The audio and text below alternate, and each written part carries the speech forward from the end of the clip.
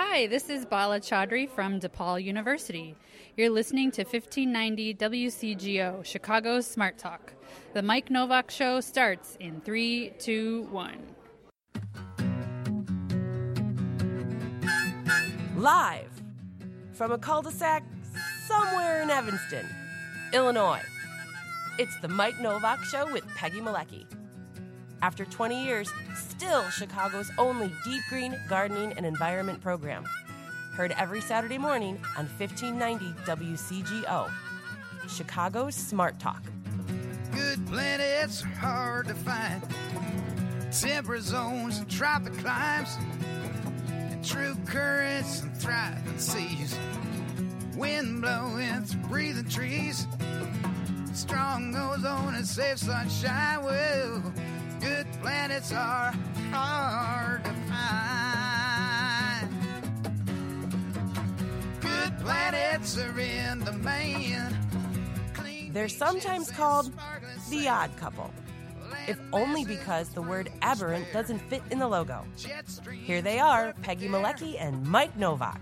High forests, no wetlands. Well, good planets are in demand. Right. Hey, good morning, everybody. It is a beautiful Sunday morning here in sunny Evanston, Illinois. And this is Peggy Malecki. Mike Novak has got the weekend off, but we might be hearing from him this morning. And I want to welcome to the studio our special guest and my co-host this morning, Lisa Hilgenberg. Good morning, Lisa. Good morning, Peggy. I'm glad to be here with you. Yeah, great to see you. Such a beautiful day in the neighborhood. I'm glad to be here to talk late summer veg issues, problems. We've got such a cool lineup today. Yep, and Ariana's here this morning, too. That I am. Did you get the Wi-Fi password? I did. Let's cross our fingers that it works. Hope that Mac keeps working over there. Exactly.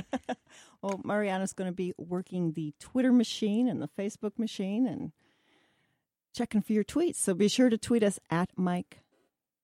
No. Mike Now. At Mike Now. Thank you. You're welcome. Yes, good morning. So we got a great show lined up this morning. As Lisa said, there's so much happening here. It's late summer. Gardens are still growing strong, although some of them have some issues that we're going to talk about. And we're joining Lisa is going to be Chris Beiser from the Chicago Botanic Gardens, because it's not just tomatoes and peppers. It's also going to be ornamentals and our woody plants as well, our trees and our shrubs that have some issues. Chris Beiser is so knowledgeable. He's a member of our plant healthcare team, and he is the one who troubleshoots and diagnoses lots of the problems that we're having, flood-related and otherwise. So it's going to be great to have him on. Yeah. And then in the first hour, before we start talking gardening, our special guest is Michelle Hickey from the Resiliency Institute out in Naperville.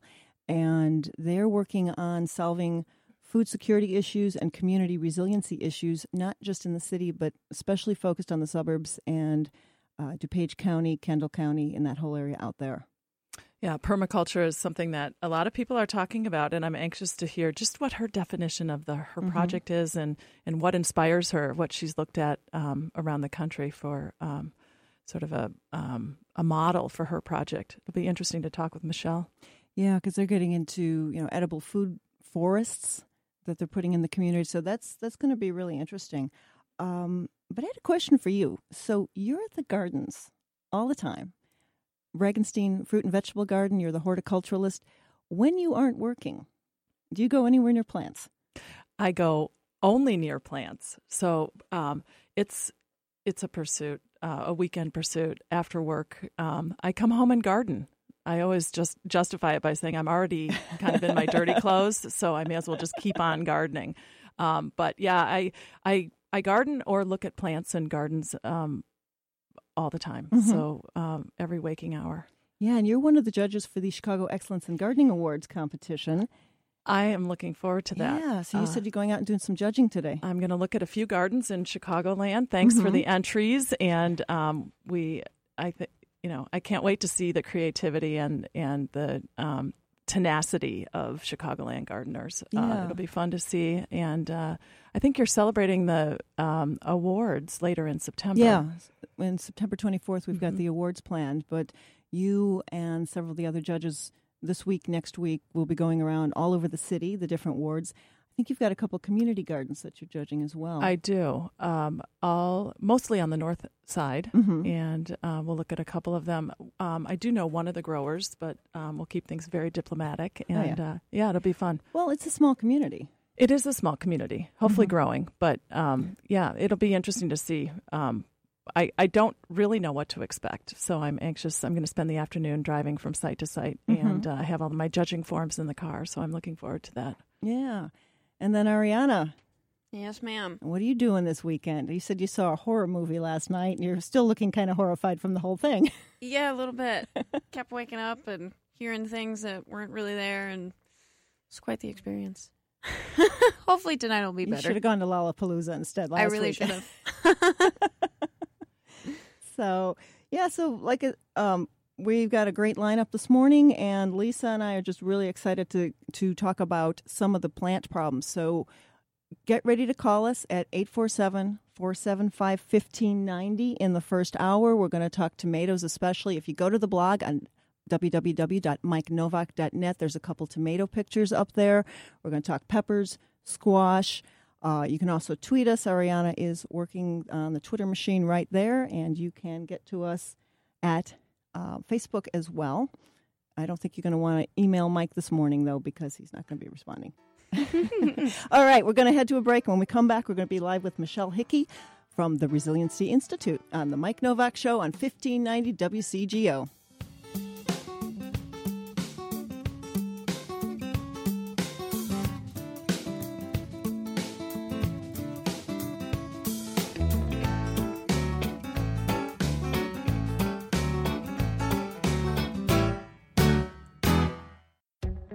Have you ever walked into a hair salon and been overwhelmed by the smell of chemicals? Well, that's never going to happen at Organic Roots Eco Salon. They use only the safest, most natural professional hair products available to make sure you get great color results that last and won't harm the environment or you. Their salon products and services are free from ammonia, formaldehyde, and other toxins typically found in hair color perms and keratin smoothing treatments. Organic Roots also offers a complete menu of safe straightening treatments, including the non-toxic Magic Sleek and Cezanne keratin smoothing products that let you shampoo the same day. They even repurpose hair clippings, recycle product containers, and use LED lighting. Now that's green. Walk into 21st century hair care for women and men at Organic Roots Eco Salon, 3417 Dempster in Skokie. Book your appointment at organicrootsecosalon.com or call 847-423-2653. Health and beauty, you no longer have to sacrifice one for the other. Now is the time to get your lawn in shape. That's right, late summer, early fall is the time to make your lawn beautiful and sustainable. Talk to Logic Lawn Care, a company that uses a holistic approach. It's not just about putting down harmful products, it's about process. Logic also works with schools, park districts, and municipalities across Chicagoland to manage large turf areas. Get a free estimate. Go to logiclawncare.com or call 847-421-6500. Join Crate Free Illinois on Friday, August 25th for a discussion about factory farms at Nana Organic Restaurant in the Bridgeport neighborhood of Chicago. Mike Novak will moderate a panel about the threat of factory farms in Illinois. Noted sustainability experts will be there, including Mark Ayers, Illinois Director for the Humane Society, which is launching its Illinois Agriculture Advisory Council. That's August 25th at Nana, 3267 South Halstead Street in Chicago. It starts at noon, and it's free.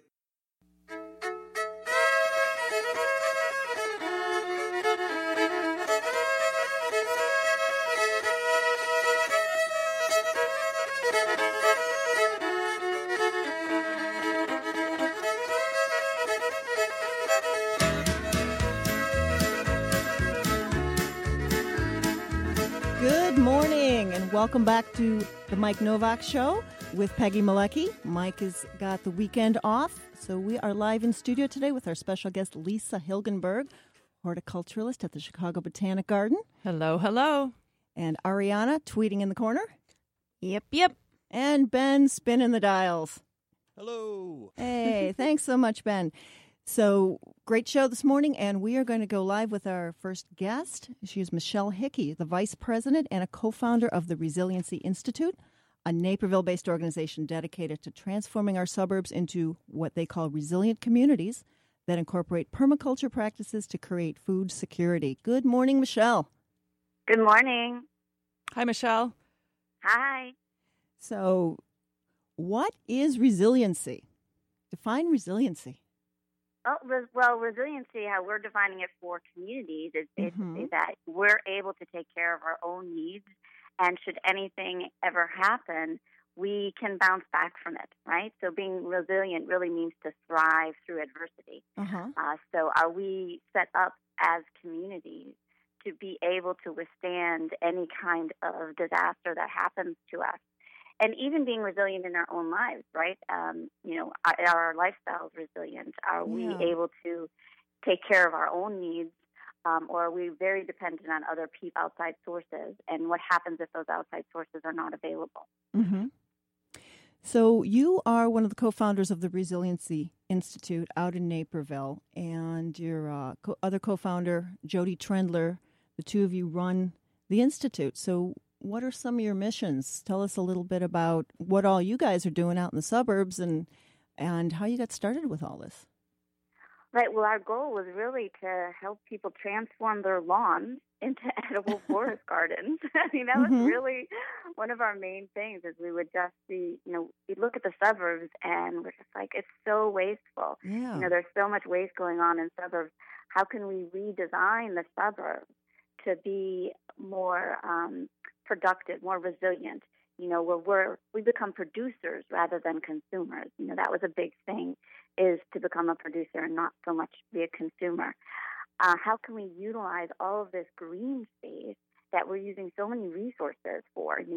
Think of all the equipment that you have to take care of a lawn and all the things that go on a lawn, and instead using that to produce food to feed your family. So that was a big push for us, was to try to do that. And then we teach classes at the Resiliency Institute. We try to educate people so that they can make these transformations for themselves. So, we teach them how they can transform their lawn into an edible forest garden with our permaculture forest gardener class. We teach them how to forage, to go out and forage in natural areas where they can harvest weeds and things. And then we teach them herbalism so they can take care of themselves holistically, so they can prevent illnesses and things from happening to them. We teach these different classes, and then we take the proceeds from those classes after we pay all of our instructors to build food security projects. Okay, so I look at a suburb like Naperville or pretty much any of our suburbs, which are, our suburbs are very much like a lot of the other suburbs out there. And as you said, it's just a sea of ChemLawn and Scott's products. And right. And so, Lisa, you were going to jump in here. It looks like. Yeah, and just making that transformation into a completely different aesthetic, which is growing food in your front lawn. Overcoming some of the objections to that is something certainly that you've probably addressed, just the sort of political nature and the acceptance within communities. I'm sure those are issues that come up every day. Well, actually not so much. You'd be surprised because I've converted my entire yard, front and back, into an edible forest garden, and I've had nothing but positive responses. That's wonderful. And, I think it's I think a place to start in all of this is just for us to define what permaculture means. We've heard what resiliency means, and I think a lot of people connotate permaculture with something that's permanent, something that's built into an existing landscape. And we're talking about really edible landscaping and sort of a front yard kitchen garden approach to this. And so can you connect those two for me, edible landscaping to permaculture? So we're not talking edible landscaping. We're talking about edible forest gardens. So we are talking about permanent agriculture. Permaculture is permanent agriculture. Yeah. So it's designed, it mimics a woodland, a natural woodland. So when you think of, walking through the forest, you think how resilient a forest is, right? It takes care of itself. It's self-managing, it's self-maintaining, and it grows more abundant over time. So that's what we use as our design model. And so we're designing using perennials, woody plants, doing fruit trees, nut trees, fruit and nut shrubs, herbs, perennial, herbaceous layer, ground covers, things like strawberries, right, and creeping thyme, and so edible ground covers. Asparagus, rhubarb is in there, of course, but we also are using currants and honeyberries, New Jersey teas to fix nitrogen. So we also not just put edibles in there, but we're putting in dynamic nutrient accumulators, plants that are going to provide nitrogen and all the other minerals that are necessary so the whole area can flourish. And then insect, things for pollinators, things for them to eat, and things for them to, lay their eggs on. Yeah, I think before we start getting into a lot of the stuff that you're doing in Naperville, a lot of the listeners might not be totally familiar with permaculture or could have some different views of it. I know I've taken a couple of short workshops on it, but there's huge courses. It goes off of some pretty ancient techniques of just looking at the land, looking at nature, kind of mimicking that. But I know in the 70s, there was a couple of Australians, David Holmgren and Bill Mollison, that kind of formalized it. Correct. And came up with the term permaculture that's more or less a contraction, as you said, Lisa, of permanent culture or permanent agriculture, and kind of built a whole program around that. And I know you've been trained at, is it Midwest Permaculture you're at with Correct. Bill Wilson? Yes. So, yes. So when you're learning permaculture, it's not, as you said, just food gardening and learning how to plant tomatoes. What all is in permaculture that you're learning to get certified? So permaculture is really kind of this all-inclusive term because it's a design philosophy. It's not a specific method of design, right? It takes all these different things and puts them all together. So it's a lens by which we look and see the world.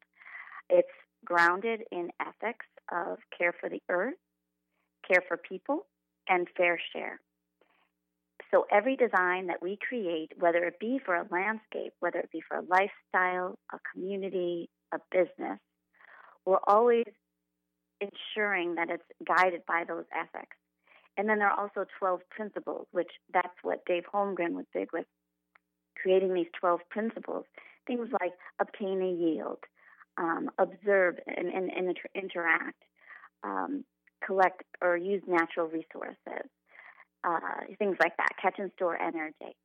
So all of our designs have to use that, but it doesn't mean it's specifically landscape. It can be used to model anything. And what is interesting is what they discovered was, initially it was for landscape. It was to change our wasteful agricultural system, which is always tilling, and the soil gets worse over time, and we're losing all of our nutrients right into the water. So it's how do we replace that way of agriculture with something more permanent? And we replaced corn and soybeans with chestnuts instead.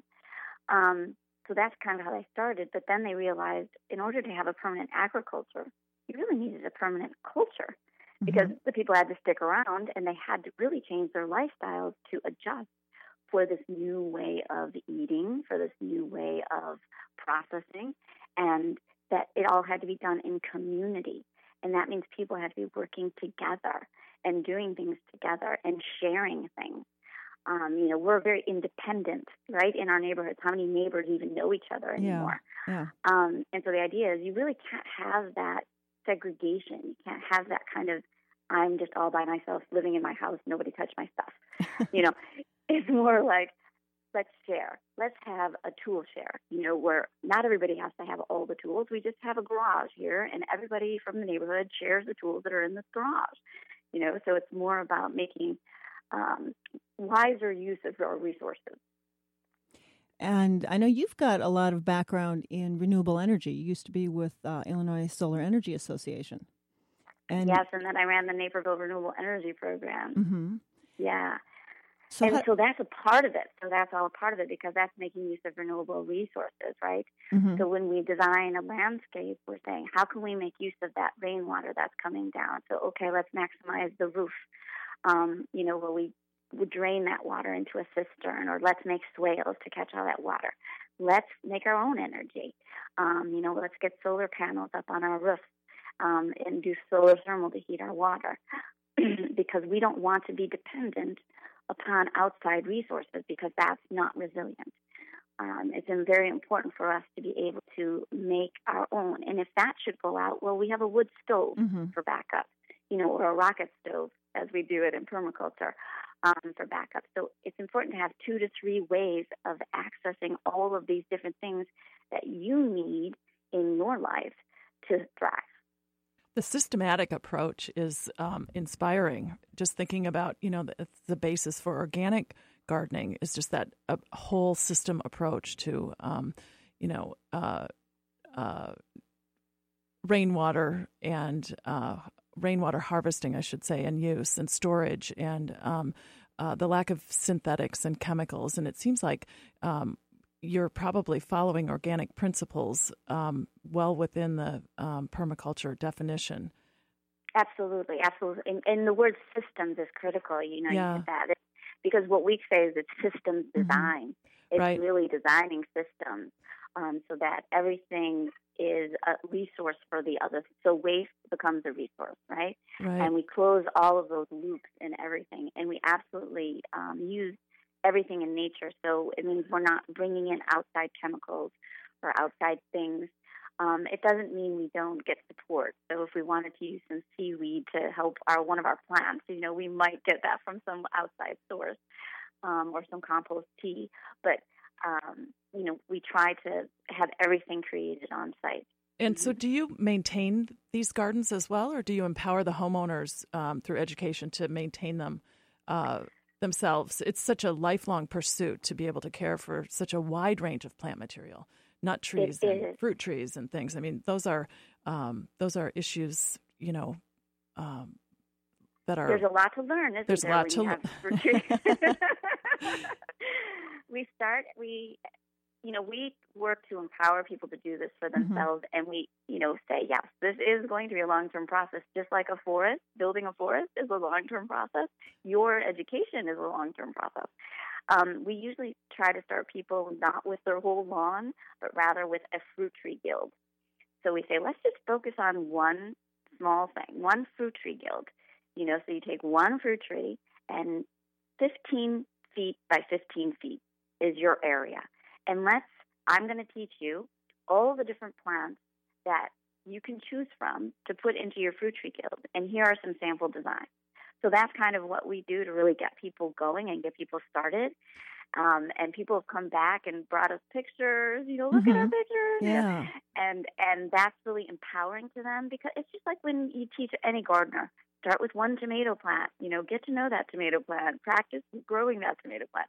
It's the same thing. Once you have one fruit tree guild and that is getting going, now you can, move on and maybe expand a little bit. So, Michelle, you're using the word guild, which is a permaculture term. What does guild mean? So with that one fruit tree, say you're putting in an apple tree, what else would you be putting with that? So a guild is really kind of a cooperation, right? A cooperation of plants. Think of like a mechanics association or something. That's really kind of a guild, right?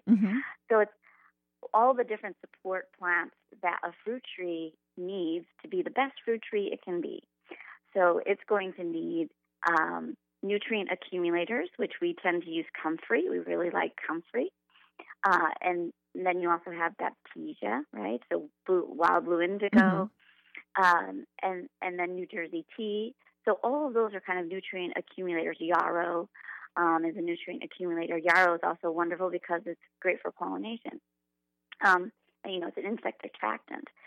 So we put insect attractants in there. We have food sources for the insects, and then we also have habitat for the insects. Then, of course, we're filling it with food, because the number one goal of a fruit tree guild, of a forest garden, is food.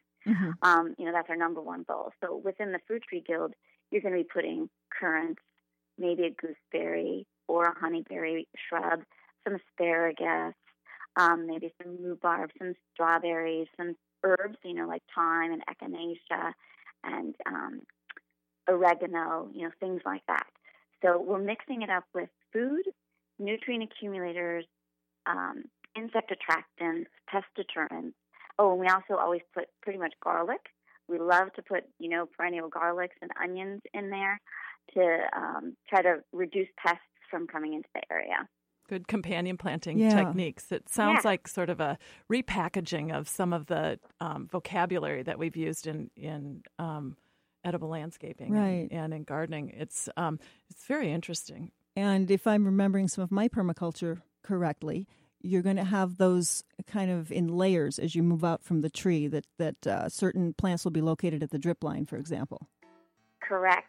You have to understand what are going to be the sun and water and soil requirements of all those different plants. And that's why it gets complicated, right? Because Okay, Michelle, we got to take a quick break here. And when we come back, we'll keep talking about permaculture with our guest, Michelle Hickey from the Resiliency Institute on The Mike Novak Show.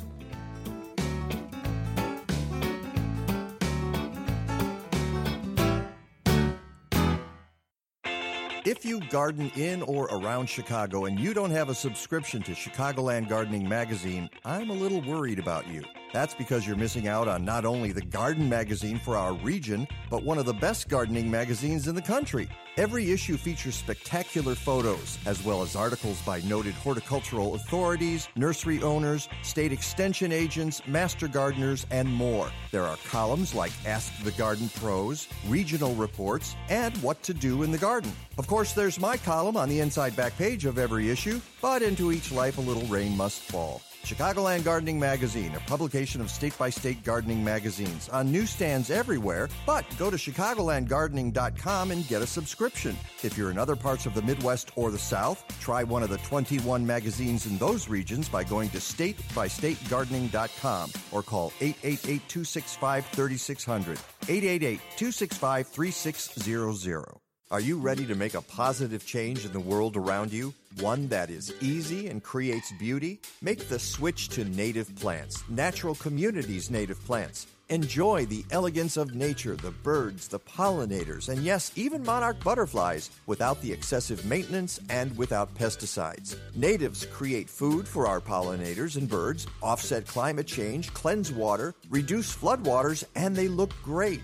Natural Communities has more than 200 species of affordable woodland, wetland, and prairie plants, as well as shrubs, trees, and seeds native to the Midwest. And now is the time to get those plants established in your yard for a head start next year. Go to naturalcommunities.net. And if you use the magic word Novak, N-O-W-A-K, at checkout, you'll get 10% off your purchase until October 1st. Don't just get back to nature, create it in your own backyard. Go to naturalcommunities.net.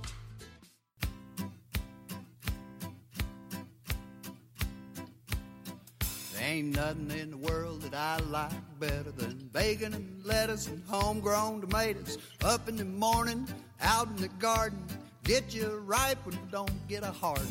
Plant them in the spring, eat them in the summer, all winter. Yes, good morning. It's the Mike Novak Show, and we are live in the studio with our special guest, Lisa Hilgenberg, as well as Ariana. And on the phone with us is Michelle Hickey. She's the vice president and co-founder of the Resiliency Institute in Naperville. And even though we'll be talking tomatoes in the second hour, we are talking food forests, edible gardens, edible forests this hour with Michelle. And before the break, we were starting to talk about turning someone's yard into an edible forest and planting guilds and plants that go well together. And one of the things that I was going to comment on, you mentioned comfrey, Michelle, going with a tree. When we were at the gardens a couple of weeks ago, Lisa, you also said comfrey was a good companion plant for pawpaws. Did I? Yeah. Sorry. The pawpaws are fruiting now. They're just absolutely beautiful. But yeah, I think planting plants underneath, like you were talking about, the drip line, is a way to deter pests from climbing up. I think they use that technique in grapefruit groves in the South. And there's a holistic orchardist on the East Coast who uses some of those techniques. He's a very capable orchardist, Michael Phillips, and he uses a lot of companion planting. I'm sure that this is applicable in sort of that urban orcharding trend.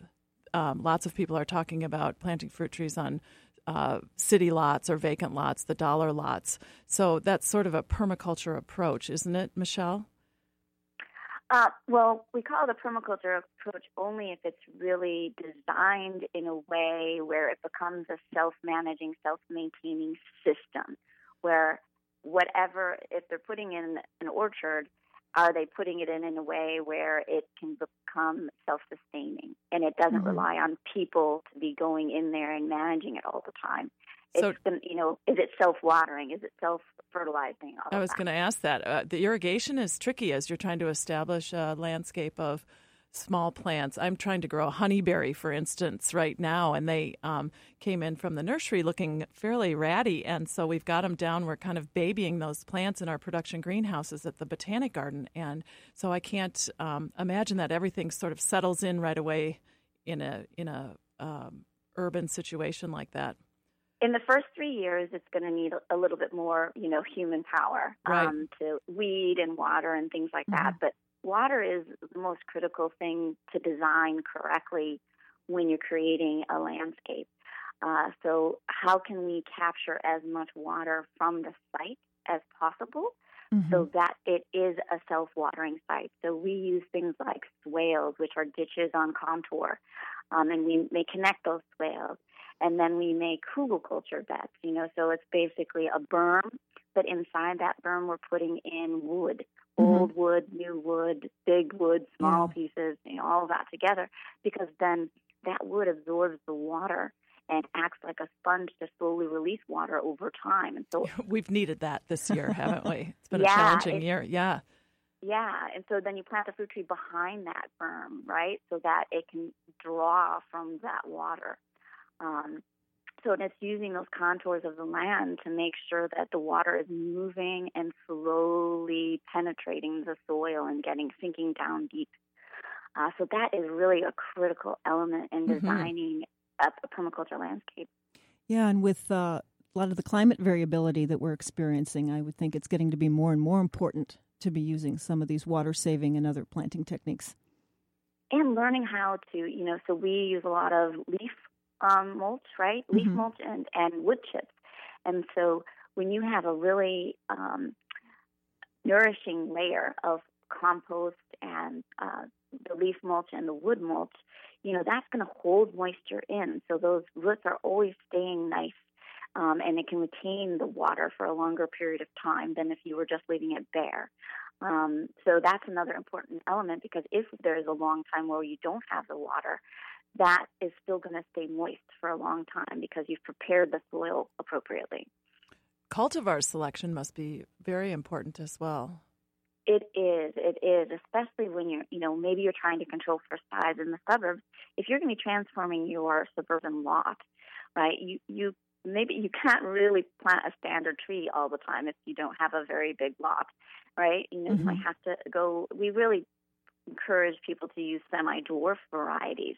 And then getting cultivars, also we teach for resilience, right? You're going to want several different varieties, or you graft different varieties on a tree, but of different harvest times, right? So getting something that's harvestable early, middle, and late of the season.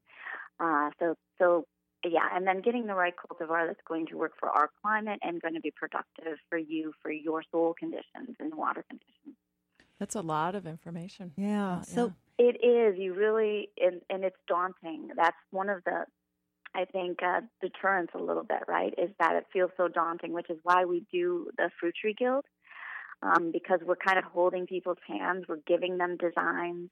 We're giving them, these are the plants to start with, so they can get really confident with that one design, and then they can feel like I don't have to know so much, right? And they have us as a resource. They can always ask us, right?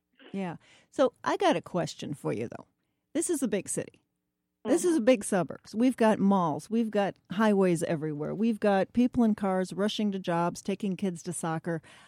How do you get people interested in building an edible forest in their yard? How do you get their attention and make them want to be interested and to do this in our busy suburbs? Well, there are different triggers for people, right? So different motivators. For some people, it's that they're really sad by what's happening with our climate. That's really daunting to them, what's going on. And so they want to make a difference. So for some people, it's that, that what's going on with our climate. How can I make a difference? Well, we localize your food supply. That's going to help, that we're not having all these transportation miles happening and relying on these distant places for our food. So how do we relocalize our food? Then there's the people who are into local food. We can grab people from local food, people who are just gardeners and wanting to expand their horizon. But to convert your actual lawn into an edible forest garden, that's really about people understanding that getting your food from your own home is so much more nourishing, and that it's right there, and you're teaching your children. So oftentimes children can be a leverage point, where we're educating our children about where their food comes from, encouraging them to, actively engage with soil, and grow something and watch it grow and nurture it and then be able to harvest it. That's a really important process to learn and experience. So, there's several different points that we can kind of get people to be encouraged by it. But, yeah. Now, you've got a location out at the Conservation Foundation's McDonald Farm. Are people able to come out there and see some examples, or you've got some other forest gardens that you're putting in as well throughout Naperville area? Correct. So at our location on the Conservation Foundation's McDonald Farm, we actually have a 130 by 50 edible forest garden. So we have it's basically a suburban lot, a small suburban lot. And we have all of the examples of here's how you could potentially convert your suburban lot into an edible forest garden. And then within that, we have hugelkultur beds, we have the swales, we have fruit tree guilds. So they're able to see all of that. And then, of course, it's producing food. And we encourage people, come out, go and harvest, experience what it's like to harvest food, from a local garden. And these growing food security gardens, the idea is how do we make some of our public spaces, how do we feed people who are food insecure? We have, in DuPage County, we have 100,000 food insecure people. So why don't we take some of our public lands that we're paying to be mowed, instead of paying for them to be mowed, why don't we go and put in a food forest there? And now people have a resource to go to for food. Yeah. And for healing, they can get medicinal herbs from it too. So we've been doing that. We have a fairy forest garden, which is on a 1/3 acre of DuPage County owned right-of-way land. And it's right at the Illinois Prairie Path on Route 59 and Ferry Road, Illinois 59 and Ferry Road. And so that's a wonderful site where people are riding or walking walking on that path, and they're able to go and experience that garden and pick a ripe cherry or pick a pear or harvest an asparagus. So it's a wonderful way for them to be nourished by a public space. Yeah. Did you need to work with the county, though, to get that set up? We did. Absolutely. I gave a presentation at DuPage County, and they loved the idea of doing a food forest, and so they were very supportive. And now we're super lucky because we talked to the city of Naperville, and now we're putting in a fruit tree guild right at their front door of City Hall. Wow. Yeah, and then they've also offered a space at their 9/11 memorial and at the community gardens. So, this is going to be a wonderful opportunity for people in the city of Naperville to have larger exposure of what permaculture is and how they can get started with a fruit tree guild, because they could just model. The idea is model what we did, model what this fruit tree guild is, and you can start there. Yeah. Now we've only got about a minute here till we wrap up. It's been a fast couple of segments here, but you have some ways at the Institute that people can learn, anything from one day to multi-week classes. What's coming up? Yeah, so exciting. So we're ready to launch in September. We're going to be launching our 2018 courses where people can sign up for a 1 day a month course to learn permaculture, our Permaculture Forest Gardener series, where they can learn how to do their own suburban permaculture design. And then we have our Edible Wild Plant Certification course, which has been very popular. And that's where you get to learn, about 200 edible wild plants, how you can learn to identify them and go and forage for yourself. And then bioregional herbalism series. How can I heal and nourish myself with the plants that are in my neighborhood? And then, for people who only have time for maybe one afternoon, we are doing these Let's Walk and Learn classes. Great. So you can Let's Walk and Learn foraging and herbalism. Michelle, yeah. we are totally out of time, so people can go to your website, theresiliencyinstitute.net. We also have the links up on MikeNovak.net. We've been talking with Michelle Hickey of the Resiliency Institute. Thank you so much, Michelle. Thank you. Bye-bye. Hi, I'm Peggy, and I publish Natural Awakenings magazine. And for 7 years, we've been helping Chicagoans to lead healthier, happier lives. Each month, our readers enjoy new information about integrative health and wellness, local foods, raising healthy kids and pets, helping our environment, and living a more sustainable life. Get your free copy of Natural Awakenings in more than 1,100 locations throughout city and suburbs, or visit us at nachicago.com. Natural Awakenings. Feel good, live simply, laugh more. If you're looking to invest in an electrical car or truck, make sure to hire a state-licensed electrical contractor. The installation of that charger will require a permit in most municipalities, so make sure to check the ICC website for a certified contractor at icc.illinois.gov. You can also call DNR Services Unlimited. They've been a licensed electrical contractor since 1992. Visit their website at restorethenorthshore.com or give them a call at 847-998-1687. It'll be easy to find someone cheaper, but a lot harder to find someone better. Let's face it, sometimes we overdo physical activity. That's when to give Dr. Bonnie Flaster a call. Dr. Flaster is a chiropractor who treats back and neck pain, but addresses foot, knee, shoulder, and wrist pain too, all with gentle, non-force adjustments. And she'll talk to you about your problems and work with you to devise the best treatment strategy. Find health tips at rivernorthwellness.com. Call Dr. Bonnie Flaster at 312-642-7545 and get back to feeling good. Stay in touch with The Mike Novak Show. Find us on Facebook at The Mike Novak Show. Use the Twitter handle at MikeNow. Send us a photo on Instagram at The Mike Novak Show, or write to us, mike@mikenovak.net. Speaking of the website, podcasts and blog posts are available every week at mikenovak.net. And while you're there, sign up for those posts and our newsletter on the homepage. And please, support the sponsors who support us. Look for logos and specials at mikenovak.net.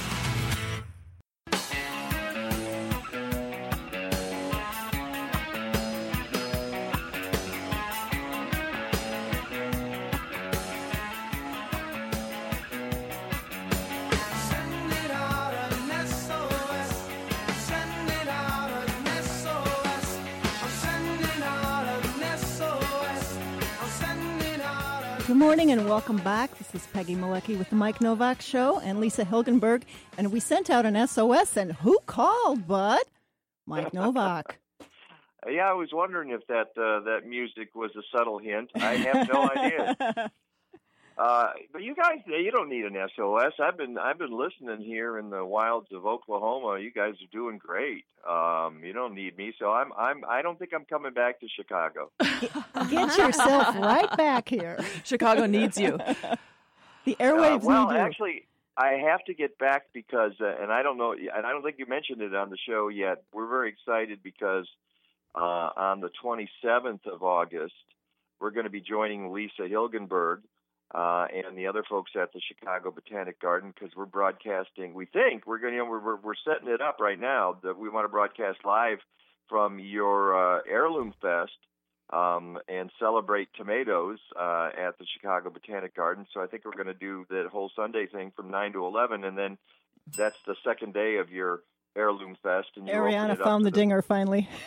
Oh, okay, great. Yeah, you know what? I realized that the dingers I have them, and I didn't leave them with you, so sorry about that. So we were trying to ding you, but I was a little slow on the uptake. That's okay.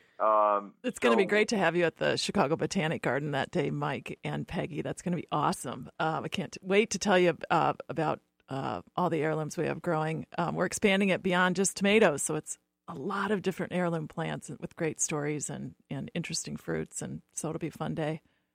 It's not just tomatoes anymore.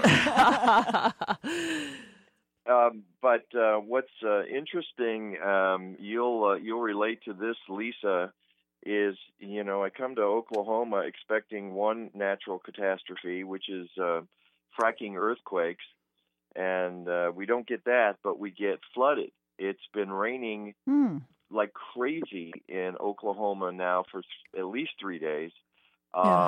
Yesterday it was pouring all day long. Some areas got 3 to 6 inches. They were expecting another 3 to 6 inches in certain areas this morning. And it's, again, as Rick DeMaio would point out, climate variability is leading to these kinds of events.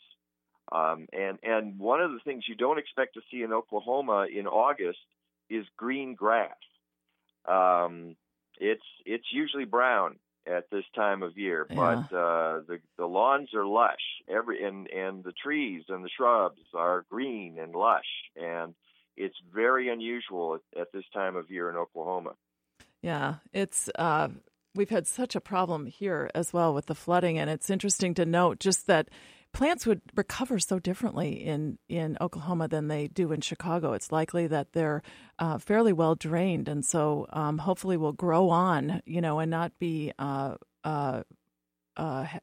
needing to be pulled out because they die like they are in Chicago. So the differences are really interesting, and it's while it's probably sad in the long run, it's nice right now. Golf in Oklahoma, then, is what you're doing, right? No, I don't have any time for that. But yeah, you're right. It's funny. You should mention that because Kathleen's brother here, where we're staying, has a river birch in the backyard, and it was not looking very good. And so I helped him prune it a little bit. And first of all, he had the lawn growing right up to the base of the tree, and I said, "Get that out of there." I said, mulch the tree, put some wood chips down there, give the roots of your river birch a chance. Don't make them compete with the lawn, and that's one of the things. Sure. But the other thing I said to him, "So what's the soil pH here?" He says, "I don't know." And then I realized I got to do some research on pH for actually we're in Norman, Oklahoma, where the University of Oklahoma is, and because I said, river birches, they kind of like acidic soil, and I'm not sure that you've got it here. I don't know if you've got acidic or alkaline, so I've got to do a little research on that too to find out whether they actually have it planted under the right circumstances. Because and this, Lisa. The nurseries, they'll sell you anything. Yeah. It doesn't, and I'm not busting their chops. Well, actually, I kind of am, because it doesn't matter what your pH is, what your area is. I mean, you can buy rhododendrons in Chicago, and a lot of those are not suited to the region. But people get sucked in by the beautiful colors, and they buy them, and they plant them in their yards, and they turn into sticks in a couple of years. They rip them out, and what do? They buy more rhododendrons. Yeah. And you realize that if the consumer will buy it, the garden centers will put it in there, and that's a shame. They really should be teaching people about the plants native to the region, and plants, even if they're not native, that will do well in the region. And maybe that's where botanic gardens come in, just to be able to provide lists of plant material that will adapt to heavy clay soils, or in Oklahoma's case, deluges of rain and fairly acidic soils, and it's interesting to look at those lists of plants. I mean, we've had plants that you wouldn't think be particularly sensitive to some of these really flooding conditions, and so it's been interesting to watch that. So setting yourself up by choosing the right plant in the right place in the first place is the whole key. And I think flood survival is something that we obviously have to consider these days, given the amount of rain we've had. And Well, that's interesting, because some places are going to need to have the flood survival, as you say. In other places, drought survival. What's going to survive under drought conditions, depending on where you are and what you're dealing with. Right. So those are, and again, we have to get that education, and certainly the Botanic Garden does that. But I would say that needs to spread more to the industry, where they have to put the plants in that are going to survive. Don't tease people with these exotics that are going to last a week in their backyards, and prepare for the future. So folks know that you want folks to have success. Absolutely. Yeah. And just because there's one good summer doesn't mean the others are all that way. It could have been an anomaly. So and before we run out of time here, I know you guys are going to be talking veggies, and you've got Chris on, and I'm really jealous because I want to be there to talk tomatoes and some of the problems. I don't know if you saw, Lisa, we posted a couple of photos on the blog. I can see those problems right here in your tomato plant. So, yes, I can see it. So I hope you guys talk about that a little bit. I know Peggy and I have been talking all summer about issues we've had with our tomatoes. I've had, depending on where my tomato is, it's either perfect or it's had wilt or it's had something, and it's very interesting that within a few feet you can have different tomato issues and wonder what's going on with the plants. So I hope you get some phone calls at 847-475-1590.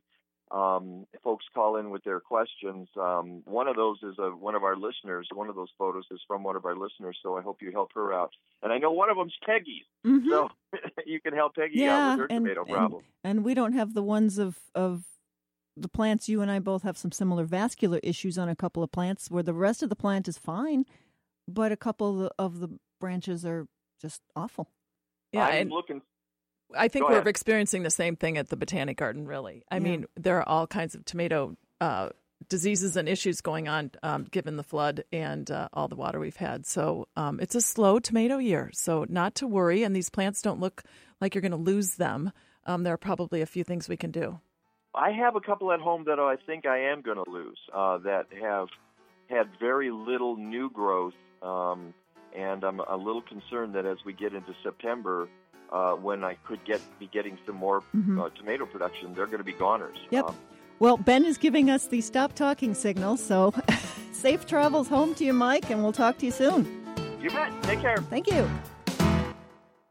Captain's log, stardate 42326.1. The Enterprise is under attack by an apparently hostile life form. Mr. Wolf, status report. They appear to be perambulating vegetables. We are being stalked by stalks of asparagus. That is incorrect, Mr. Wolf. Mr. Data, be more specific. Asparagus officinalis, or killer asparagus, was the subject of a very popular 21st century tome by the brilliant author Mike Novak. Mike Novak. I'm familiar with his work. Of course. Attack of the Killer Asparagus is required reading at Starfleet Academy. Tell me more, Mr. Data. He has been variously compared to Mark Twain, Dave Barry, and Gwynok of Ninglador. Captain, shields are failing. Thank you, Mr. Wolf. Mr. Data, options. Captain, it seems to be available online at aroundtheblockpress.com. What do they have to say? It appears that Mike Novak is a slapstick every gardener, taking all our self-delusions, mishaps, and confusions and playing them for big laughs. That's not very helpful, Mr. Data. No, it is, however, highly accurate.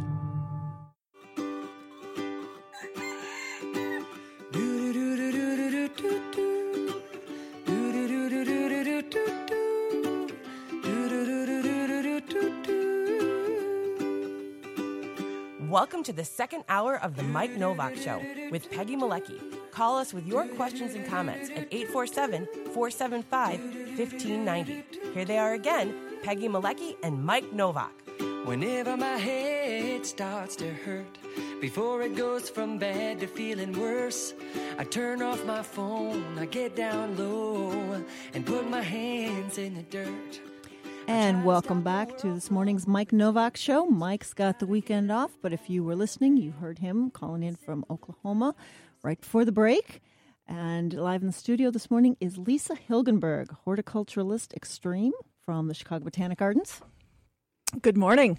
And you are responsible for the Regenstein Fruit and Vegetable Garden. And what all does that entail, Lisa? That entails 3.8 acres of edible landscaping and plantings of about 60,000 annual vegetables that are planted in succession over the 3 seasons of our growing season. So we're harvesting and something like 6,000 pounds of food every year. So it's really an edible food forest, like we were talking about in the first hour, on an island. I mean, that's a pretty great office. Yeah. Where does all that food go? That food is harvested and managed by Windy City Harvest, which is part of our community gardening program at the Chicago Botanic Garden.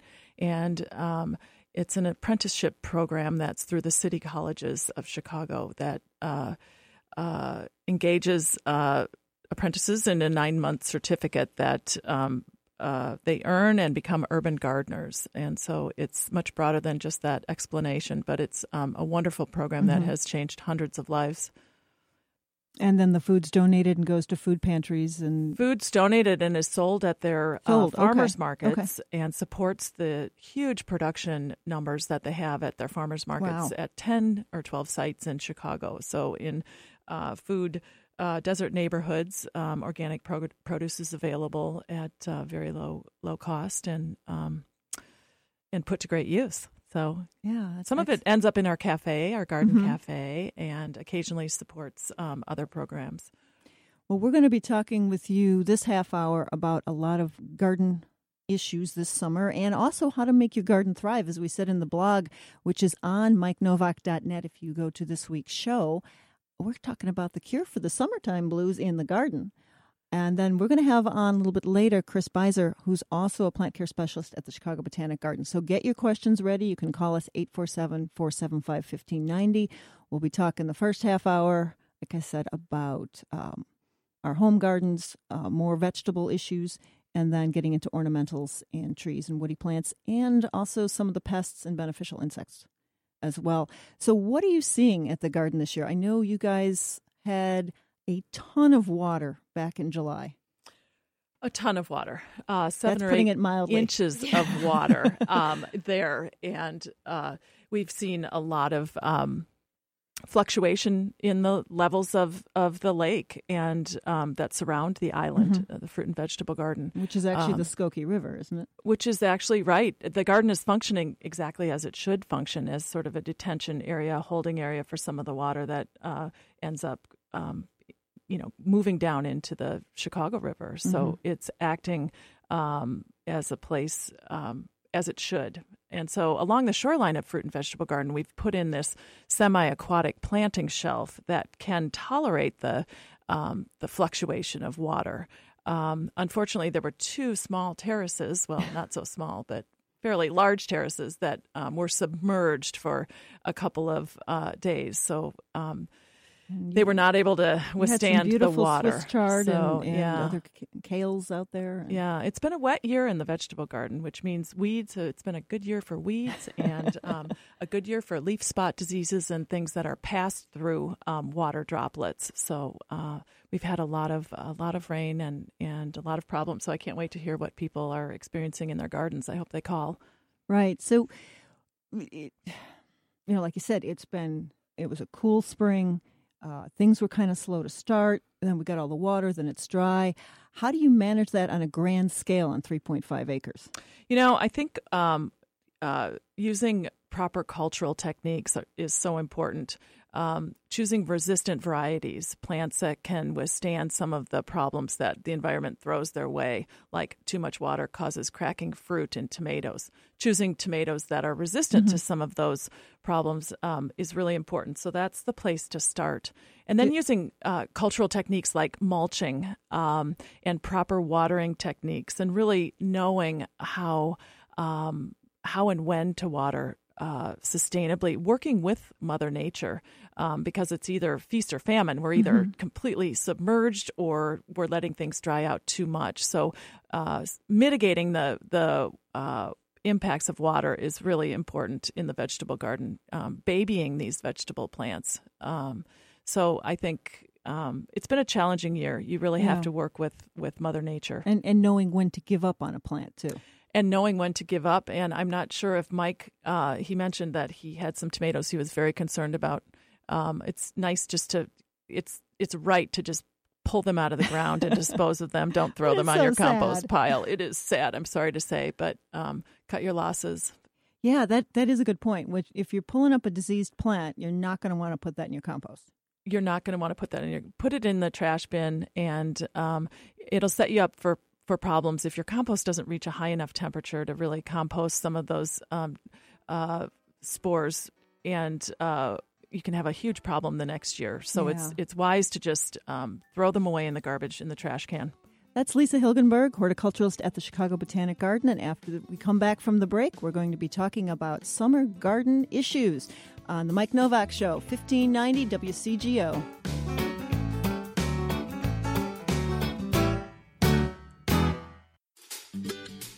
Are you ready to make a positive change in the world around you? One that's easy and creates beauty. Make the switch to native plants, Natural Communities native plants. Enjoy the elegance of nature, the birds, the pollinators, and yes, even monarch butterflies, without the excessive maintenance and without pesticides. Natives create food for pollinators and birds, offset climate change, cleanse water, reduce floodwaters, and they look great. Natural Communities has more than 200 species of affordable woodland, wetland, and prairie plants, as well as shrubs, trees, and seeds native to the Midwest. And now is the time to get those plants established in your yard for a head start next year. Go to naturalcommunities.net. And if you use the word Novak, N-O-W-A-K, at checkout, you'll get 10% off your purchase until October 1st. Don't just get back to nature, create it in your own backyard. Go to naturalcommunities.net. Hi, this is Ron Calgill from Mighty House. Are you looking for a cool ride that you can plug in so you can flip off the guy at the gas station? The Illinois Solar Energy Association is raffling off a 2017 Tesla Model X, and only 2,500 tickets will be sold. Go to Illinois Solar and click on the link to the Tesla raffle. You can buy one ticket for $100 or 4 tickets for $300. All the raffle proceeds will fully benefit the Illinois Solar Energy Association, a nonprofit working to advance solar energy development throughout the state of Illinois. The winner will be drawn on December 7th, 2017. That's illinoissolar.org. Let's face it, sometimes we overdo physical activity. That's when to give Dr. Bonnie Flaster a call. Dr. Flaster is a chiropractor who treats back and neck pain, but addresses foot, knee, shoulder, and wrist pain too, all with gentle, non-force adjustments. And she'll talk to you about your problems and work with you to devise the best treatment strategy. Find health tips at rivernorthwellness.com. Call Dr. Bonnie Flaster at 312-642-7545 and get back to feeling good. Hello, I'm sorry I lost myself. I think I thought you were someone else. Should we talk about the weather? Talking about the weather, definitely. Perfect song. So we are live back in the studio on the Mike Novak Show on a gorgeous Sunday morning. This is Peggy Malecki. Mike has the weekend off, and I'm here with Lisa Hilgenberg of the Chicago Botanic Garden, getting ready to talk tomatoes. Lisa, I don't yet have a ripe tomato. What's going on? I know. It's been so wet that our soils are just saturated with moisture, and that really shuts down the root system. And just we have all kinds of problems with ripening fruit, fruit that's unevenly colored, yellow-shouldered fruit. Those are all problems that are related to that sort of suffocation of the root system of tomatoes in too wet soils. So I think it's you're not alone. It's going on at the Botanic Garden too. We have quite a lot of fruit set, but just a blush on that first rung of those indeterminate tomato fruits. Yeah, they're just sitting there green, or maybe, like you said, the slightest blush and nothing's happening. That's true. And, you know, it was so gray for so many days in July, and it's just been a very short growing season. So I think if we're patient, I think if we're taking care of our plants and making sure to remove any diseased foliage and mulching those plants, maybe giving them a little kick of bone meal is what we like to use at flowering time. And then again, when plants are working hard to fruit, you can set yourself up for some, sort of jump starting your tomato plants. I think that's key. Even just a shovelful of compost, it's sort of counterintuitive that compost would help lighten heavy soils, but it truly does. And so that's something that you can do. We've used earthworm castings. We've made this mix of compost and earthworm castings and bone meal and dressed all of our tomato plants just with a shovelful around the base. Now, would you be digging that in or using a little garden fork or just letting it sit on the surface? Yeah, there's a little hand tool that you can just sort of scratch it in around, keeping it away from the stem of the tomato. You don't want to affect that or nick that at all. And it acts sort of as a mulch as well. So many tomato problems are passed up as we splash the water, as rain splashes the water around tomato plants. Those fungi and things in the soil will splash up and cause all kinds of leaf spots and problems. So keeping plants mulched, really checking the water carefully, maybe giving them a top dress of something to jumpstart them, and then keeping plants disease-free by removing the foliage and the problem shoots. Well, can you take too much foliage, though, off? How much does a tomato plant still need? Well, it needs to have some foliage. You're right about that. But our plants are so heavy this year with foliage. We've had so much rain. I mean, they're just green as could be. They're just like little trees. Well, they're not all green. Well, they're yes. I did see the pictures of your leaf spot. So what we're talking about is there are 2 photos posted on this week's blog, which you can go see on MikeNovak.net and click on this week's show. One is of one of my tomato plants, and another is coming from a listener. There's a couple of differences here. So the one that says, "Does your tomato plant look like this?" I have fruit. I've got a lot of yellow leaves, but they don't necessarily have leaf spot. But a lot of the leaves have then just gone to brown and droopy and blah. Yeah. I wonder if early blight typically starts at the base of the plant. So the lower leaves. This is like the mid-third. Begin at the beginning of early blight. It doesn't look like a leaf spot. I would agree with you there. I would suggest that, again, we're sanitizing our tools, but we're removing any of that foliage. It looks like it's been yellowing due to too much water. Air circulation is really important in tomato growing as well. So removing some of that foliage, you asked about how much is okay. I think that you can remove anything that's diseased, certainly, and then it opens things up for some air circulation.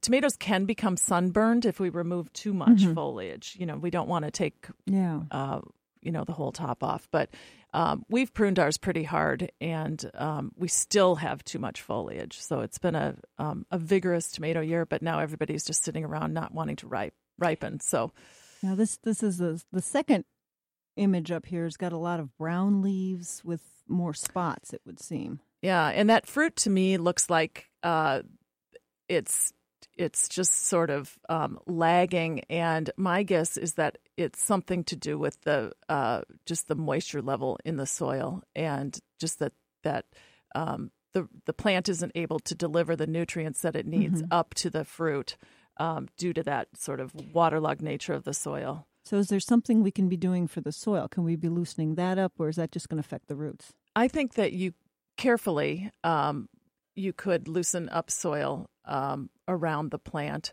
and then just careful watering techniques, mulching, maybe letting things dry out in between waterings.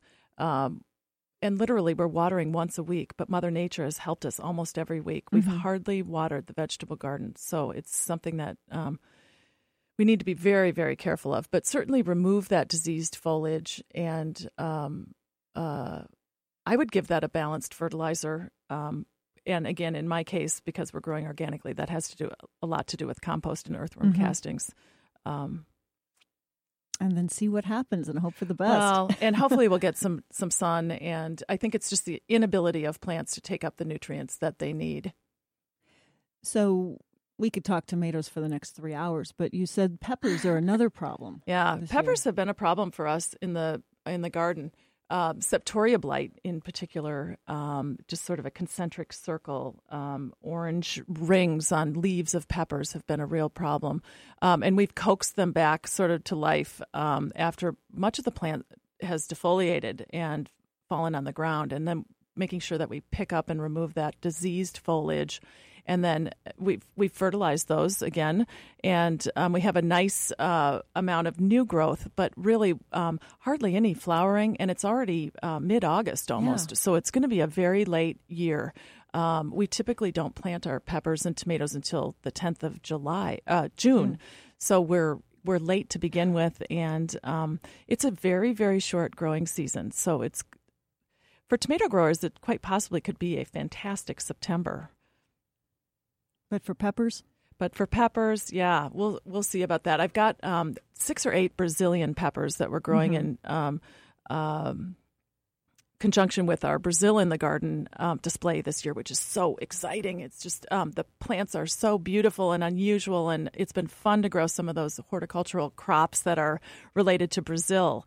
And along with that, we have lots of Brazilian church bell peppers and some very, very interesting peppers many people probably haven't seen before. And again, those were started in our greenhouse. So we bring those out into the garden when it's nice and warm. And they've done so well. They're in terracotta pots. And so the terracotta has a way of just sort of pulling a lot of that excess moisture out of and away from the root system, which has caused very healthy growth for those peppers. They're very heavily fruited, and peppers are self-pollinating, so it has nothing to do with, although it can be helped along by pollinators, they can take care of themselves for the most part. But again, I've done hardly anything but stake them. With all the wind and rain, peppers are very brittle plants, so it's important to make sure that they're staked and can stand up on their own. And then they're full of fruit, so it'll be exciting to see I'm jealous. How they ripen. I'm jealous. Well, I'll share. My peppers are like the size of marbles. They're just not, it's like they've set fruit and nothing's happening. The vigorous hybrid, the AAS winners, All-American Selection plants are really those early to fruit. So choosing those early maturing varieties is very, very important when selecting plants.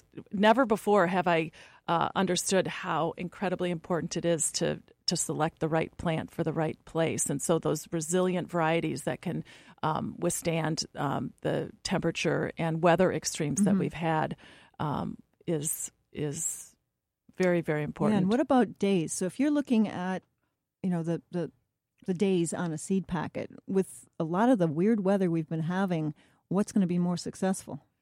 Well, shorter season crops. We've had so much gray weather, and it feels like a very short season. I think for the most part, we try to plant something that matures early, mid, and late, so we have something maturing at all times, so the production is consistent across the summer. But the certainly with peppers, where they're native to South America and to Mexico, and when we think about the soils there and where they come from, they're very long seasoned crops that almost perennialize in those areas. And here we've got gray wet Chicago, and we're trying to duplicate those growing conditions. So it doesn't quite match. Yeah, that's true. Well, another thing that a lot of gardeners are struggling with right now is some of the squash plants. My neighbors had a lot of squash that gets to be 2 or 3 inches long, and then it's just rotting and falling off. Yeah, it's good to remove that fruit right away, and I'm sorry to hear that's the case. Some sort of end rot, blossom end rot, or something that's mildew related. It probably has to do with being on the ground. They're zucchini and squash lay right directly on the ground unless you're trellising them. But we've had a huge zucchini year. We've harvested hundreds of pounds of zucchini this year. So we're growing a couple of interesting vigorous hybrids. Dunja is one of those. Zephyr is another. They're big, shrubby, bushy plants that are fairly inhospitable. They're kind of almost thorny. They're not very nice to work in, but the zucchini production has been just amazing. And so those are Johnny Select Seed varieties. And it's been a good zucchini year. I think mulching or making sure to remove diseased foliage is very important. And then harvesting all that fruit that's bad right away. Getting rid of it. And a harvest knife is nice with zucchini. It's hard to get a pruners around a 1-inch stem of a zucchini plant. So take a little serrated knife out there and make a nice clean cut early in the morning. And then keep the watering at bay. So if you're watering by hand with a hose, make sure to water around the base of the plant, but keep the water off the foliage and off the fruit that's ripening. So that could be contributing to some of the problems if it's being top watered. Well, yeah, and there's so many soil-borne fungi and problems right now. And Chris Beiser is going to be probably full of information for everyone on some of those specific problems. But it's hard to overcome that in a wet year, and so that's why crop rotation is very important, and just variety selection and setting yourself up with a real range of crops so that you can have some success in one thing. When your zucchini fails, maybe your winter squash does well. So how about, like I've got some holes in the garden now where the lettuce was pulled and some other things were pulled, and I didn't necessarily get anything in yet. What do I still have time to plant? Oh, there's lots of time to plant all of our cool season plants. So many things that we planted in the spring could be repeated now. We have about until, mid-October when our first frost happens, about October 23rd. No.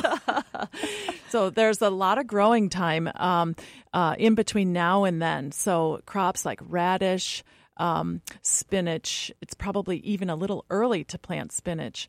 But to replant lettuce in the garden, to row it up as a cut and come again lettuce crop would be a great way to get some fall production. Beets and turnips grow very, very well into the fall, into the cooling weather. So those would be crops to plant now. We'll plant a whole fall succession of crops beginning in about 10 days. So we'll be planting well into the fall. And many of those crops are frost hardy, so they can withstand that first frost. So you should be able to harvest through Thanksgiving and depending on the year. Yeah. My guess is it's going to be warm through the fall, so hopefully we'll have a nice amount of production.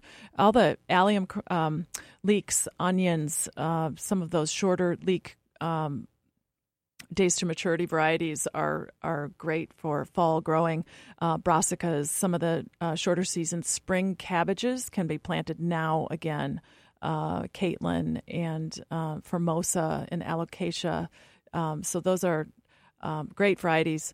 So there's if the goal is to eat something from your vegetable garden every day, we need to keep planting so to make that true into the fall. Yeah, I actually started my peas about 2 weeks ago. Perfect. And they're probably 6 to 8 inches right now. You mentioned an interesting variety to me. Yes, and I've planted those, so I'm going to let you know how they go. Did you? Territorial Seed has a white pea and a purple pea, along with the typical, and snap peas, but they have 30 days. It said it's a super fast container bush pea. I can't wait to hear how that goes. Do you have any extra seed? Yes, I do. Well, did you bring it? No. I brought my computer and myself and my coffee. A 30-day pea. That's just fantastic. It's territorial seed. It's kind of interesting. I had to order it because I wasn't sure. You and I had talked about that. How can the plant be producing in 30 days? What a great company, and what a lot of growers' information within the Territorial Seed catalog. I look forward to trying that 30-day pea. Yeah. That's fantastic. Yeah, and I'm my ongoing. I've talked about my chipmunk issues, which is huge. Chipmunks. Don't get me started on them, but I'm trying to outwit them by putting them in pots a little bit lower. I put a very fine mesh hardware cloth that the plants are growing through, and I've tied the ends down so that they can't go underneath it. And nobody's nipping the tops off. So I'm keeping my fingers crossed that the chipmunks will not go after the peas. We'll see. I'll keep you posted. Harvest in a timely fashion. That's for sure. So we're about to go to the break, but is there anything else people should be doing? Oh, I'm hearing the music. So people should be getting ready to call 847-475-1590. And we will be back after the break with Lisa Hilgenberg and Chris Beiser of the Chicago Botanic Garden here on The Mike Novak Show on WCGO 1590.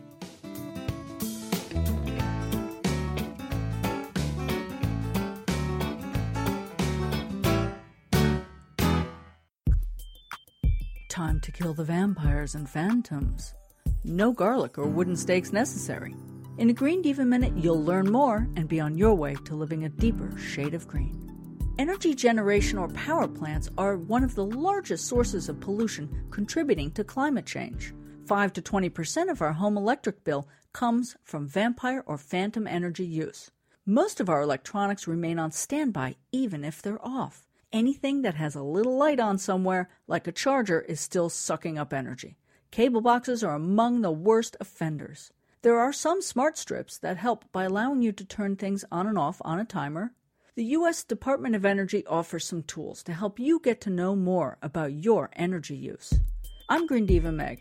Find more useful Green Diva podcasts, videos, and of course, lots of low-stress ways to live a deeper shade of green at thegreendivas.com. Have you ever walked into a hair salon and been overwhelmed by the smell of chemicals? Well, that's never going to happen at Organic Roots Eco Salon. They use only the safest, most natural professional hair products available to make sure you get great color results that last and won't harm the environment or you. Their salon products and services are free from ammonia, formaldehyde, and other toxins typically found in hair color perms and keratin smoothing treatments. Organic Roots also offers a complete menu of safe straightening treatments, including the non-toxic Magic Sleek and Cezanne keratin smoothing products that let you shampoo the same day. They even repurpose hair clippings, recycle product containers, and use LED lighting. Now that's green. Walk into 21st century hair care for women and men at Organic Roots Eco Salon, 3417 Dempster in Skokie. Book your appointment at organicrootsecosalon.com or call 847-423-2653. Health and beauty, you no longer have to sacrifice one for the other. I'm gonna be around my vegetables. I'm gonna chow down my vegetables. I love you most of all, my favorite vegetable.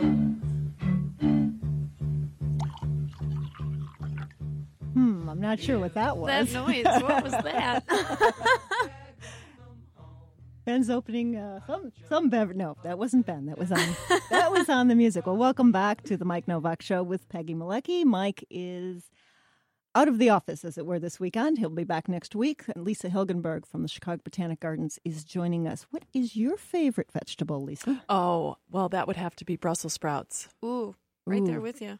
Are you? Do you love them? How do you prepare them? I like them in the oven, just sort of tossed with a little bit of olive oil, some salt, very simply prepared. You could cut them in half if they're too big, or peel them and, just sort of brown and crispy on the edges. Just delicious. Yeah, I tend to cut them in half. I'll do them on top of the stove. Cut them in half, a little bit of olive oil, and you sear them to seal it in, and then you kind of flip them around, and in the end you're dressing them with some salt and maybe some panko breadcrumbs and a little bit of Parmesan. Simple and delicious.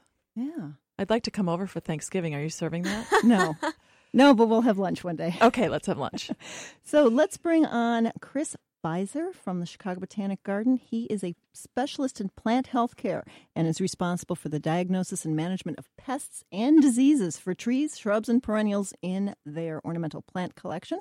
He's also helping the plant health care department transition to a digital record system, developing an emerald ash borer management plan, and working on the tree risk assessment inventory. Chris, thank you so much for coming into the show this morning. How do you have time to do anything? Oh, that's always the question of the day, isn't it?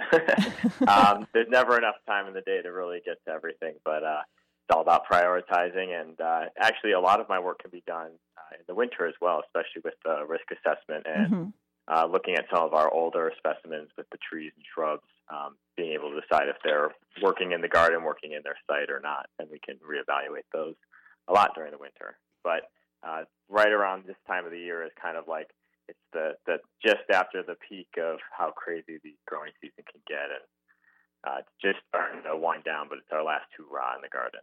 Yeah. So what are you seeing with emerald ash borer this year? Well, for the most part, actually, our emerald ash borer program is on the back side as far as our management and our preparation for emerald ash borer moving into the area.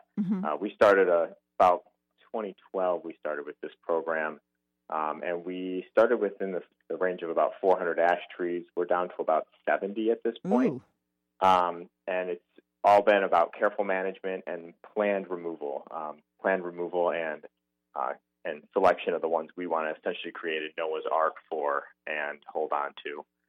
So at this point, with our emerald ash borer, we're treating all the ones that we have in the garden still. with a systemic insecticide, so that keeps it out of the environment, keeps it into the trees. They are not they're mostly a wind-pollinated tree, so we don't have to worry too much about pollinating insects with those. And then every year we just do a review and we try to decide, is what we're doing to them working? Is it not? Do we need to adjust? Do we need to prune if it's in a high-traffic area? Is it a safety concern? We're going to be going through it pretty much every year in the winter, and we look at the structural problems that are associated with those, as well as any other trees in the garden. What about in general in the area? Is it still increasing? Has it kind of stabilized as so many trees have been removed? You know, I honestly can't drive anywhere in Chicago and not see an ash tree that is in terrible shape. I think for the most part it's peaked in Chicago. I think we're on the backside again with dealing with it. I think at this point, if you have an ash tree, you know about emerald ash borer, and you're either treating that tree or you're accepting that eventually it's going to need to be replaced. Some cities have taken that on really aggressively, and you can't find a single ash tree in their city perimeter that isn't treated or removed. And other cities have kind of tried to done the wait and see program of, you know, what's really going to happen, and when things, you know, when the cards are all played, how is it going to look? But I think for the most part we've peaked, and it's something that's never going to go away. It's just something that we have to manage at this point. It seems like those trees that are stressed and dead, and coupled with all of the flooding rains that we've had in July, Chris, would be a huge issue. Just making sure that they're removed and making sure we're heading back some of those dead branches and removing big trees that could be a danger. Yeah, you know, I've seen with the rains here, we have seen growth on some of these trees, not just ash trees, but pretty much any large tree, just much more growth than we are used to. And that can be good if you have a tree that's been stressed and has been needing to put on growth. But you have to remember, you know, faster growth tends to be weaker growth. And so you do have to really keep an eye on some of these trees that I've been seeing trees putting on 2-3 feet of growth so far this year. Wow. And so we just have to keep an eye on those. Sometimes you get things like overextending branches that you have to worry about too much weight being on one limb, becoming a structural issue, as well as we are having some issues now where it will get a heavy rain and then a heavy windstorm, and the weight of the leaf being soaking wet with that rain, getting caught in the wind, can just tear entire limbs right off the tree. Right. So it is big to just, you know, every once in a while, just do a quick run through your yard and see how your trees are looking. Are they, you know, have you noticed that some are, you know, leaning more than they should? Have you noticed that some might be struggling? And then getting an expert out there if you think that it needs to be that. Yeah, the instability of diseased trees has got to be an issue for many home owners. Yeah. And, you know, the hard thing with trees, too, is they generally don't show significant stress or decline until years after the problem has shown up. Right. They can live on kind of their internal reserve of food for at least a year, if not longer, depending on the size. So a lot of times when you finally see that really strong stress coming on with lost limbs and stuff like that, it's almost too far gone to do anything about. Right. So what are you seeing happening with oaks this year? I've noticed that a lot of oaks seem to be pretty stressed. You know, I've seen a lot of leaf scorch with oak trees this year. That's essentially the plant is evaporating more water than it can keep up with. So on some of those early hot weeks that we had in the summer, you're just getting that growth that's essentially drying out at the tips. Most of that is superficial, and you tend to see that later in the season as well, as you get some of these accumulating stresses that on their own you probably wouldn't notice, but 4 or 5 things come along and they're small, but then together they make quite a visual difference on your tree canopy. For the most part with oaks, though, I haven't seen too many problems out there. We have had a few that we've lost this year to the storms, and I've seen quite a bit of that leaf scorch again. But as far as things like oak wilt, I haven't seen too much of that yet this year. That's a pretty serious disease, and a couple of the other diseases that are spread. Essentially, it's a fungi vectored by insects. There's a few of those out there that I haven't seen too much yet of, at least on the North Shore side. Okay. So go ahead, Lisa. Well, I was going to just ask more about the flood impacts then, and the analysis that you've had to do on some of the trees that are along the shoreline of our mini islands at the Botanic Garden. What is going to survive and what is not going to survive, and we won't know about that for several years, it sounds like. Yeah, definitely. With the floods receding, you can pretty quickly see what perennials of some of the shrubs that aren't going to make it pretty quickly. In the last few weeks, we've seen the decline of a lot of the turf around the edges of the flood area. But we had several trees that were almost completely submerged for upwards of 5 days. Several of our Scots pines on the Japanese islands, which are essentially priceless because of the number of years it takes to establish that style of pruning. They were submerged for upwards of a week. Wow. And we really won't know the full effect of that until, probably next season, maybe even 2 years down the line. We may see one or two that just suddenly crash and we're scrambling trying to figure out what's going on, and they can be tied back to events like this. I'm sure a lot of homeowners have the same problem, though, because we've had Lake County, McHenry County, standing water in people's yards for days or weeks. What sort of things should they be looking for later this season, next season? Well, I think, it really depends on your tree species that you're dealing with. A lot of people that live in those floodplain areas, I'm hoping are planting trees that are a little bit more resilient to strong floods like that. There's some really interesting information out there. If you look up, resilience of trees to flooding, they've done tests to see essentially how long a tree can survive submerged underwater. And if it's long enough, you can see immediate drastic effects. But again, you really don't know until a year or 2 years down the road. Right. I think it's something that if someone's worried about, just keep an eye on that tree. Make sure you're just giving it the love it needs. I wouldn't be doing any heavy fertilizing at this point in the year. You don't want to push too much succulent growth this late in the season because it won't have a chance to harden off before the winter. But just, making sure you're dealing with what may be compacted soils, poorly drained soils in those areas. Maybe get some vertical mulching going on in that.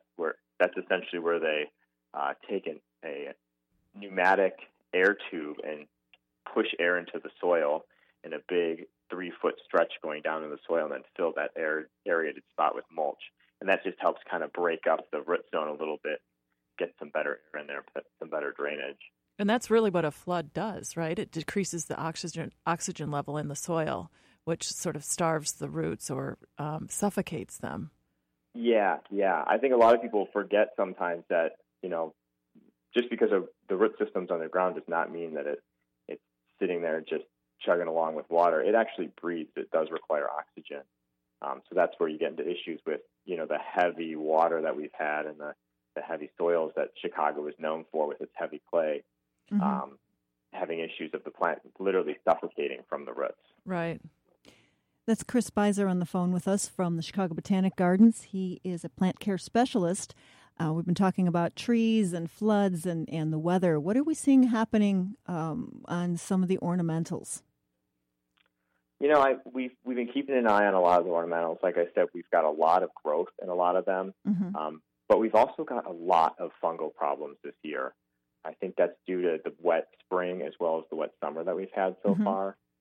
Just a lot of fungal leaf spots that have been showing up. I heard you guys discussing Septoria leaf spot earlier on the program, and that's definitely been a concern. We've got a lot of apple scab that's showing up this season. Different crabapple cultivars have different levels of resistance, and we're pretty much seeing it across the board on everything this year to varying degrees, but some trees are completely defoliated at this point. Well, Chris, we're going to go to the break real quick. When you come back, let's talk about what we can do, if anything, about some of the fungal situations, and then hopefully also talk a little bit about some of our insects that we're running into right now. It's the Mike Novak Show with Peggy Malecki on 1590 WCGO.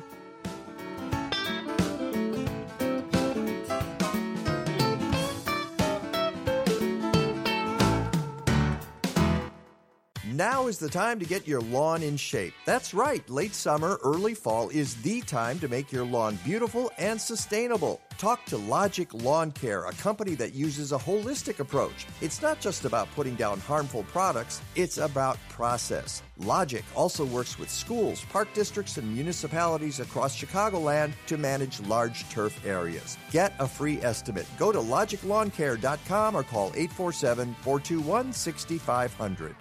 DNR Services Unlimited has been serving the north and northwest suburbs since 1992. They can take care of those little problems that never get done. They perform complete bathroom, basement, and kitchen remodels, and if you're looking for a complete home makeover, they can handle that too. Visit their website at restorethenorthshore.com or give them a call at 847-998-1687. That's restorethenorthshore.com or give them a call at 847-998-1687. It'll be easy to find someone cheaper, but a lot harder to find someone better. Join Crate Free Illinois on Friday, August 25th for a discussion about factory farms at Nana Organic Restaurant in the Bridgeport neighborhood of Chicago. Mike Novak will moderate a panel about the threat of factory farms in Illinois. Noted sustainability experts will be there, including Mark Ayers, Illinois Director for the Humane Society, which is launching its Illinois Agriculture Advisory Council. That's August 25th at Nana, 3267 South Halstead Street in Chicago. It starts at noon and it's free. Chicagoans, use your blue carts to recycle. Bottles, flattened boxes, jugs with the lids on, tin and aluminum cans, juice cartons, and mail. No plastic bags, including store bags, no greasy pizza boxes, styrofoam, disposable coffee cups, light bulbs, napkins, electronics, or shredded paper. Put your items loose in the blue cart and not in a plastic bag. Visit recyclebycity.com/Chicago and let's make Chicago beautiful and green.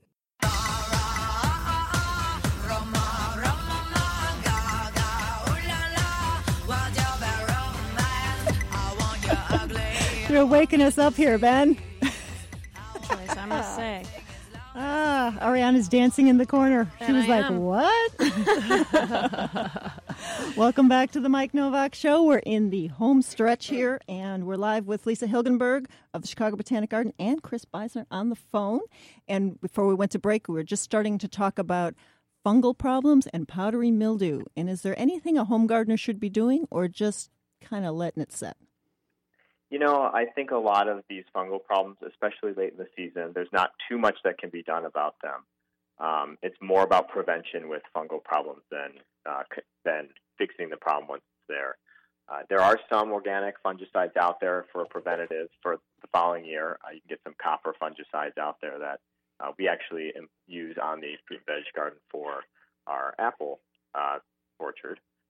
But you know, also increasing air circulation, that's a big part of reducing fungal spoilation, as well as reducing overhead watering. I see a lot of people that get out there in the morning and they just are soaking all the foliage down, and that's just a great way to promote the spread of powdery mildew, which has exploded in the last couple of weeks.